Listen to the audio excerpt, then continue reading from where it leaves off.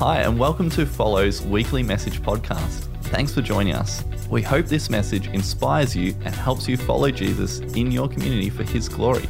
Here's the message. Well, today's Bible reading, Lockie Pryor is going to be preaching for us this morning, and today's Bible reading is taken from Proverbs chapter 2, and it's verses 1 to 5, and so let me read them to you this morning. My son, if you accept my words and store up my commands within you, turning your ear to wisdom and applying your heart to understanding. Indeed, if you call out for insight and cry aloud for understanding, and if you look for it as for silver and search for it as for hidden treasure, then you will understand the fear of the Lord and find the knowledge of God. Well, as Lockie opens that up for us this morning and looks at this theme of the fear of the Lord and wisdom, I'm sure you're going to get a lot out of his message this morning, and so let's go to Lockie now. As parents of a very young and innocent human being, a 3-year-old boy, sometimes my wife Katie and I, we get to apply a certain amount of creative license to how we approach certain situations with him. For example, meal times. Sometimes the food we eat, it tastes a bit yucky to his undeveloped palate. A hot curry, a tangy taco sauce with a bit of extra pepper on the carbonara maybe. He quite rightly identifies this as spicy. He tells us he doesn't like it and he calls it spicy, or he'll ask us if something is spicy before he tries it, and we can confirm, yes, you're not going to like this, or no, it's all right, it's not spicy. At the moment, it's just a nice way of saying yucky. But this is where the creative license comes in. Sometimes mummy and daddy will get to have a special carbonated drink, possibly sugary drink with their dinner. And Mitchell says, "Is it spicy, Daddy?" And we say, "Yes, mate, this one is spicy." "Well, please, can I want some water then?" "Good idea, son. That's a good idea."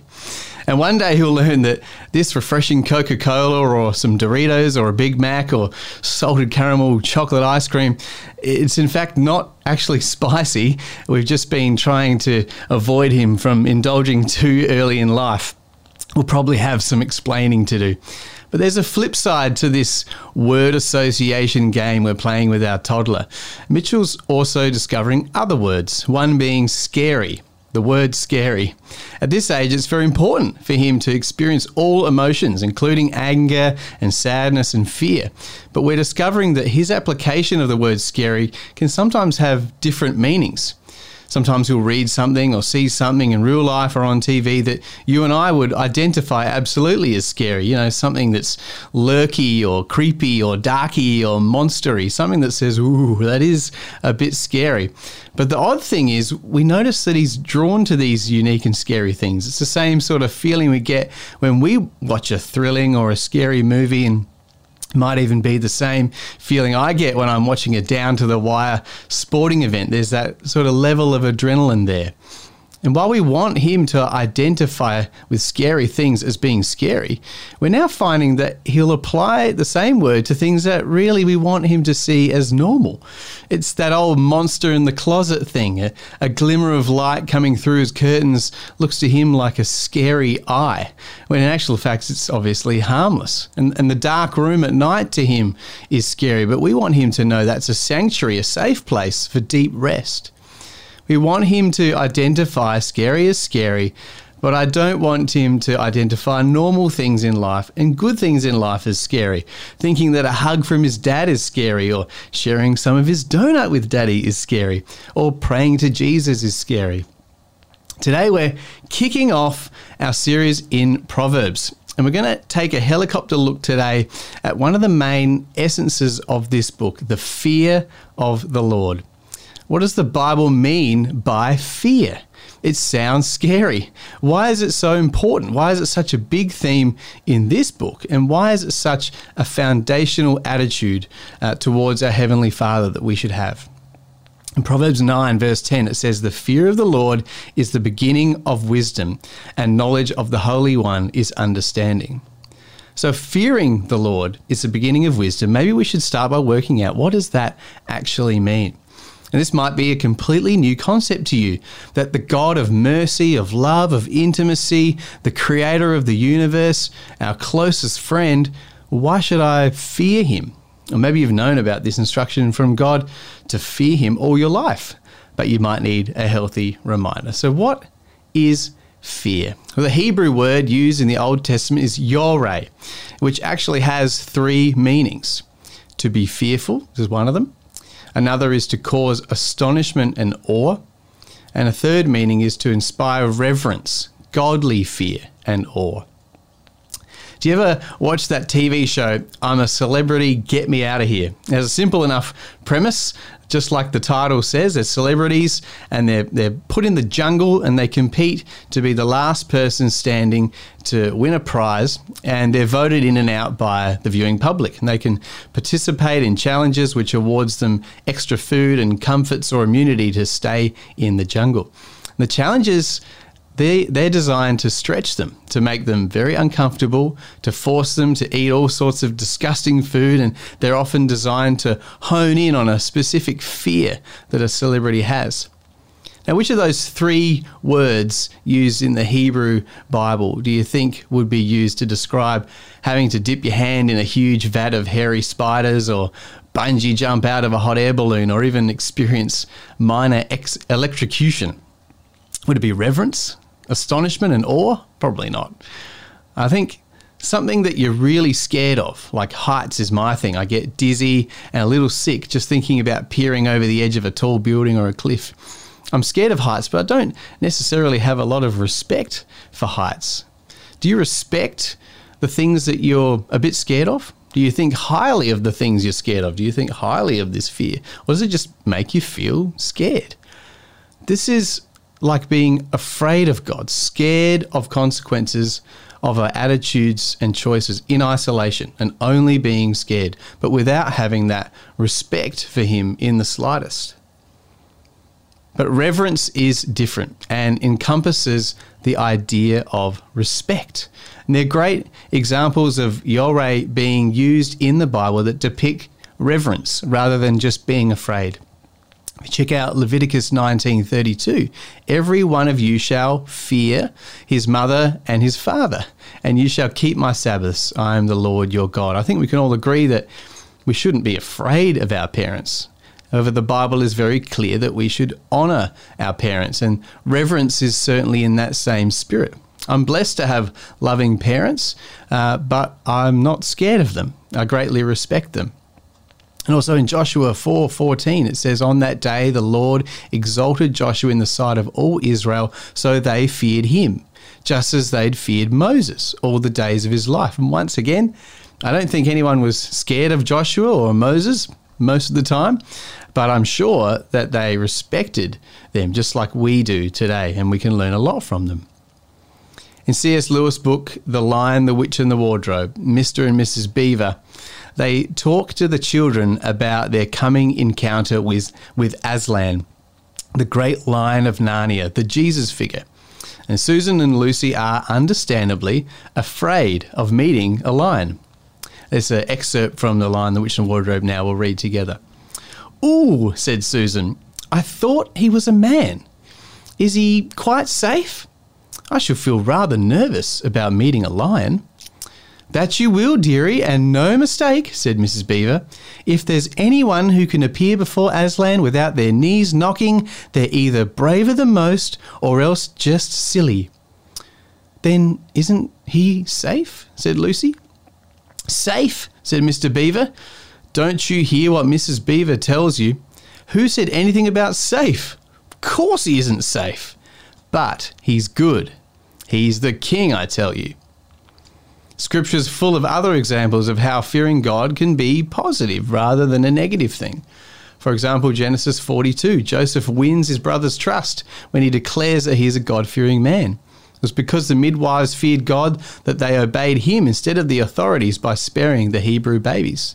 Pharaoh brought disaster on his nation because he did not fear God. Moses chose leaders to help him on the basis that they feared God and wouldn't take the bribes, and told the Hebrews that God met with them in a terrifying display of his power so they wouldn't sin. The Mosaic Law cites fear of God as a reason to treat the disabled and elderly well. And of course, it's not just an Old Testament idea. The ultimate example of fear and perfect love working together is Jesus Christ. He warned us at every turn to fear God, not men, and he confirmed that in everything about his life and death. Jesus states this stronger than anyone when he says in Matthew 10, "Don't be afraid of those who want to kill your body. They cannot touch your soul. Fear only God, who can destroy both soul and body in hell." He spoke lovingly, but also quite blatantly, and didn't mince words when people needed to face their sin and repent. But he also demonstrated love beyond human understanding when he lived out his words. There's no greater love than to lay down one's life for one's friends.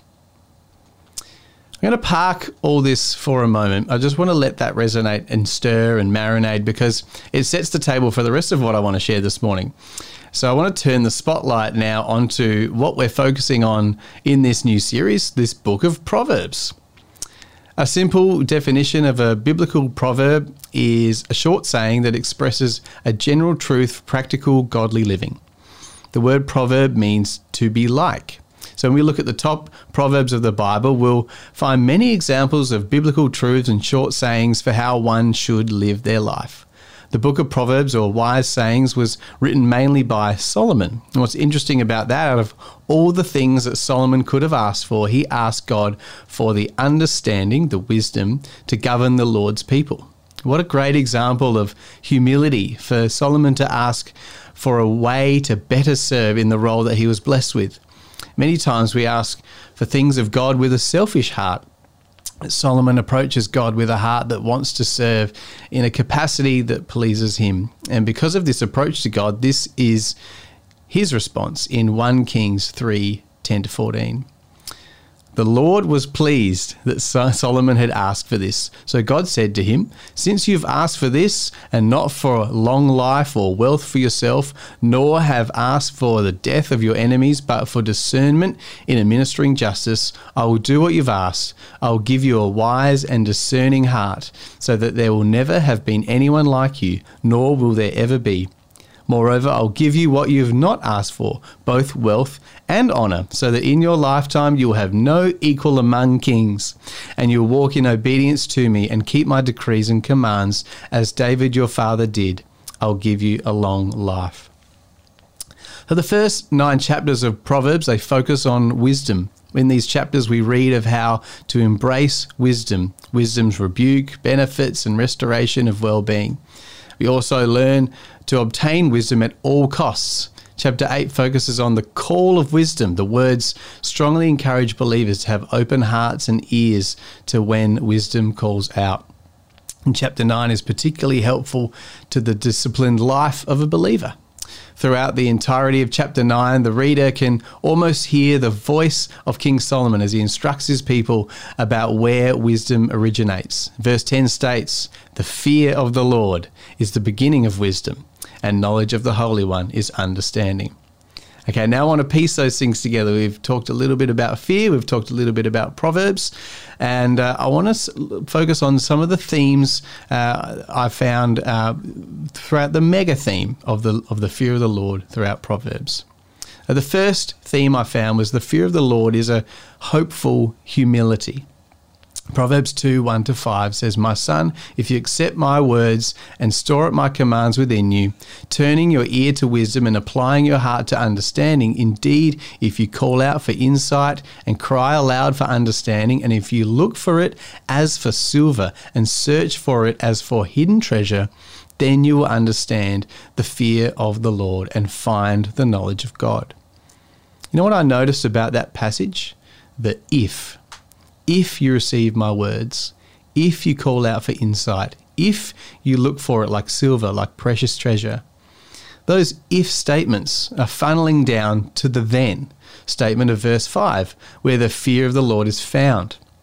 We cannot reach the then without the if, but we cannot reach the if without humility.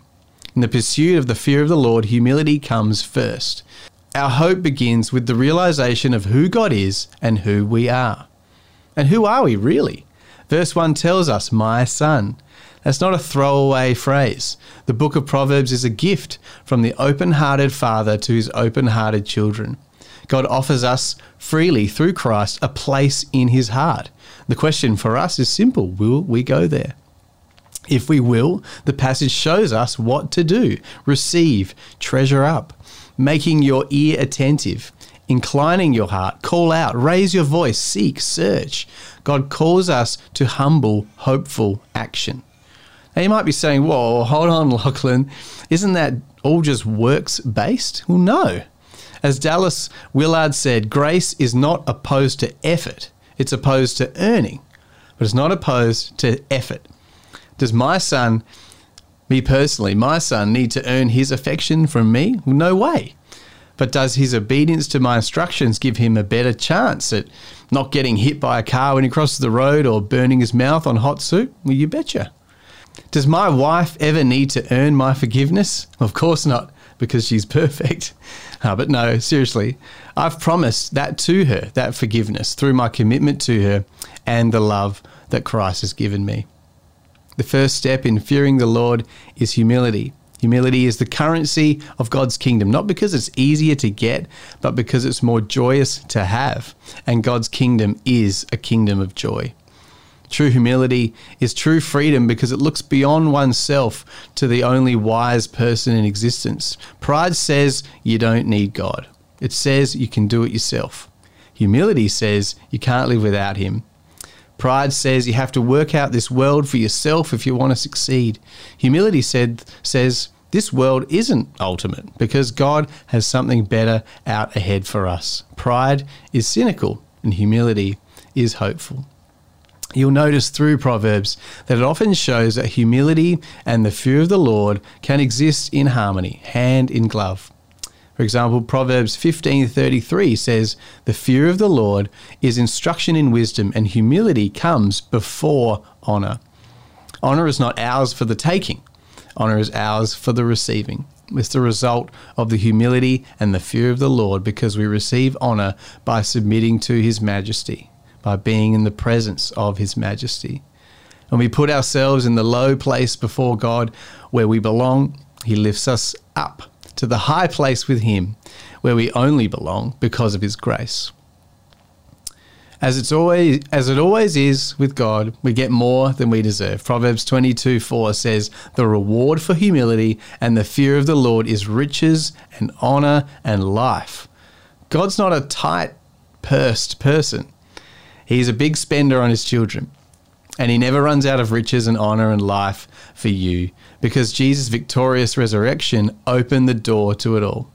And the Bible in 1 Corinthians 3 says, "All things are yours, whether the world or life or death or the present or the future, all are yours, and you are Christ, and Christ is God's." How? Because Christ humbled himself to the point of death on the cross for you. Philippians 2:9-11 says, "Therefore God has highly exalted him and bestowed on him the name that is above every name, so that at the name of Jesus every knee should bow in heaven and on earth and under earth, and every tongue confess that Jesus Christ is Lord, to the glory of God the Father." In Jesus we see that he not only gives wisdom, he fulfilled wisdom in his earthly life. He lived the only true humble life, full of fear of the Lord for us, so that we, by the power of his Spirit, can have the life that he came to give. And we see that, when we really see that, we have the fear of the Lord, because it's impossible to behold the dying love of Christ for you and not feel it, not revere him, and not be in awe of him. When we humble ourselves and see things as they really are, we find God's provision is not only for the future, it's for the present. The evil we face can be escaped through the fear of the Lord. That's the second point I want to make, is that the fear of the Lord is an escape from evil. In the first step, if the first step of fearing the Lord is humble awe, well, no wonder Proverbs 3:7 says, "Do not be wise in your own eyes. Fear the Lord and shun evil." The ESV says, "Turn away from evil." It's important because we give our own wisdom a lot more credit than it's due. And our own eyes say, we don't need Christ's work. We think, well, whatever we did, that was bad, but not that bad. We categorize sin, we justify sin, we downplay sin, but God doesn't. Jonathan Edwards, he was a preacher and a theologian back in the 40s, the 1740s, and he preached a famous message called "Sinners in the hands of an angry God. And this is heavy stuff. He said, the bow, so we're talking about bows and arrows, the bow of God's wrath is bent, the arrow made ready on the string, and justice bends the arrow at your heart and strains the bow, and it is nothing but the mere pleasure of God and that of an angry God, without any promise or obligation at all, that keeps the arrow one moment from being made drunk with your blood. Talk about the fear of the Lord. If we don't fear the Lord, it's not as if our life is just less full than it could be. If we don't fear the Lord, our life is in danger. If we don't fear the Lord, our life will be full of evil. And the Bible makes it really clear what happens to the evil in the end. The danger, believe it or not, is even larger than we might initially think. Even if we can avoid personal actions of evil, there's still a draw to envy those who don't. So Proverbs 23:17 warns, let not your heart envy sinners, but continue in the fear of the Lord all the day. Why all the day? Well, because at any point from sun up to sundown, we're faced with the temptation to turn from the fear of God to envy sinners, to be jealous. I know as a teenager growing up in the church, I always thought that the sinners had more fun than the Christians. But wisdom says, no, don't look at that. Run away. There's more to life than just what feels good. There's more to life than what's pleasing only to you. Find what's pleasing to God, and you'll find the life you really want. You won't find that unless you have a healthy fear of God, unless you revere him and desire to please him above all else. When we have the humility to seek the evil lurking around us, it fosters us in a healthy fear of the Lord. We don't want to sin, but we can't help but to see not only the temptation to sin, but the sin that already resides within. And that's why Paul, thinking through this same thing in Romans, cries out, wretched man that I am, who will deliver me from this body of death? Of course, Paul found the answer in Jesus Christ. But it began with the fear of the Lord. Paul saw his sin for what it was and cried out for salvation. That's showing wisdom. And Jesus came to save him. And he can do the same for you. When Jesus comes and saves, he changes the way we think about our sin. It becomes less desirable to us. The fear of the Lord grants us God's heart towards sin. And what's that? That's in Proverbs 8, verse 13. The fear of the Lord is hatred of evil. And we reject what we hate, don't we? We don't want to have anything to do with it. So Proverbs 16:6 says, by the fear of the Lord, one turns away from evil. God hates evil, and by fearing him, we learn to hate it too.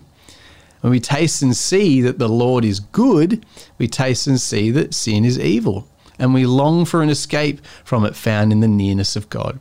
But we can't forget that the fear of the Lord is an escape from evil, not primarily because we've learned to hate and reject it, even though that's true. It's an escape from evil because of what Jesus has done. In the fear of the Lord, Jesus rejected evil all his life. He never sinned. At the cross, he took upon himself all of it, all the evil of this world, to conquer it in his death and resurrection. And as we behold the King of glory taking upon himself our evil, we see the wisdom of God in salvation. We see what it is to fear our Lord. Evil isn't a light thing. Our evil is the reason the cross exists.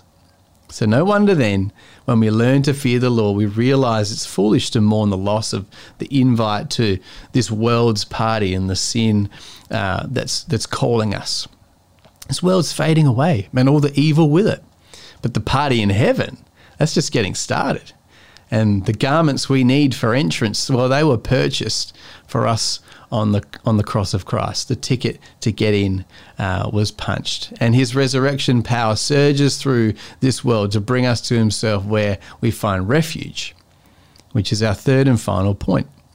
The fear of the Lord is a road to refuge. The safest place in the entire world is found firmly in the fear of the Lord. Why? Because when we fear the Lord, we come to the one who holds the whole world in his hands. we become like the Israelites on the road out of Egypt, with all the terror of Pharaoh's horses coming quickly behind, and we wonder, how will God get us out of this? We've seen his wondrous works, and we've obeyed him down to the shore of the sea, blocking our way, and now we need to see another miracle. Well, God's got plenty left. And what is a little seed to the one who holds the oceans in the hollow of his hands? He will fight for us, and we only have to be silent. As Proverbs 10:27 says, the fear of the Lord prolongs life, but the years of the wicked will be short. When we fear the Lord, we don't receive a fading crown from the world. We receive an unfading crown of glory from above. We come into refuge of his preserving care. We walk on the dry land in the midst of our pursuers, safe in God's hands, while the evil ones perish in his justice. If you and I commit today to live the rest of our days in the fear of the Lord, what's going to happen to us? Proverbs 14:26-27 tells us, in the fear of the Lord, one has strong confidence, and his children will have a refuge. The fear of the Lord is a fountain of life, that one may turn away from the snares of death. Do you hear that? The fear of the Lord is a fountain of life. It doesn't mean we won't die. Everyone will die. But when we'll be restored with him. And also thinks that means our life won't be wasted. It will have meaning and significance that reaches beyond us. Proverbs 15:16 says, better is a little with the fear of the Lord than a great treasure and trouble with it. Now, how's that so? Proverbs 19:23 is the answer. The fear of the Lord leads to life, and whoever has it rests satisfied, and he will not be visited by harm. It's protection. It's refuge. So who doesn't need satisfied rest? Fearing the Lord is the road, because it's the road to refuge. It's the road to Jesus Christ. When we come to him, we find what Susan and Lucy found in Narnia. We find the Lion of Judah there to protect us from all evil. And no, he's not really safe in the traditional sense, but he's far safer because he's good. And God's goodness is the safety we need more than anything. And how do we get there? We fear the Lord. Because this is so important. When you fear the Lord, you love what he loves and you hate what he hates. When you fear the Lord, you love what he loves and you hate what he hates. And that's the beginning of wisdom. So let's pray together. God, we pray that our hearts would learn how to rightfully fear you. We bow before you, acknowledging you as Lord and Saviour of our lives, praising you for your might, your sovereignty, your power, your strength, your mercy and your justice. We thank you for your unending love, even when we're undeserving. We stand in awe of you. We surrender our hearts to you. Help us to love like you love and hate what you hate. As it says in James, if any of us lacks wisdom, we should ask you. You give generously to all without finding fault, and you'll provide. So in humility we come to you. We ask for your wisdom so your glory may shine in this world. We put you first, Lord. Amen. Thanks for tuning in to Follow Online. To stay updated, go to follow.church. As the people of God, let's stay connected and follow the words of Jesus to love one another.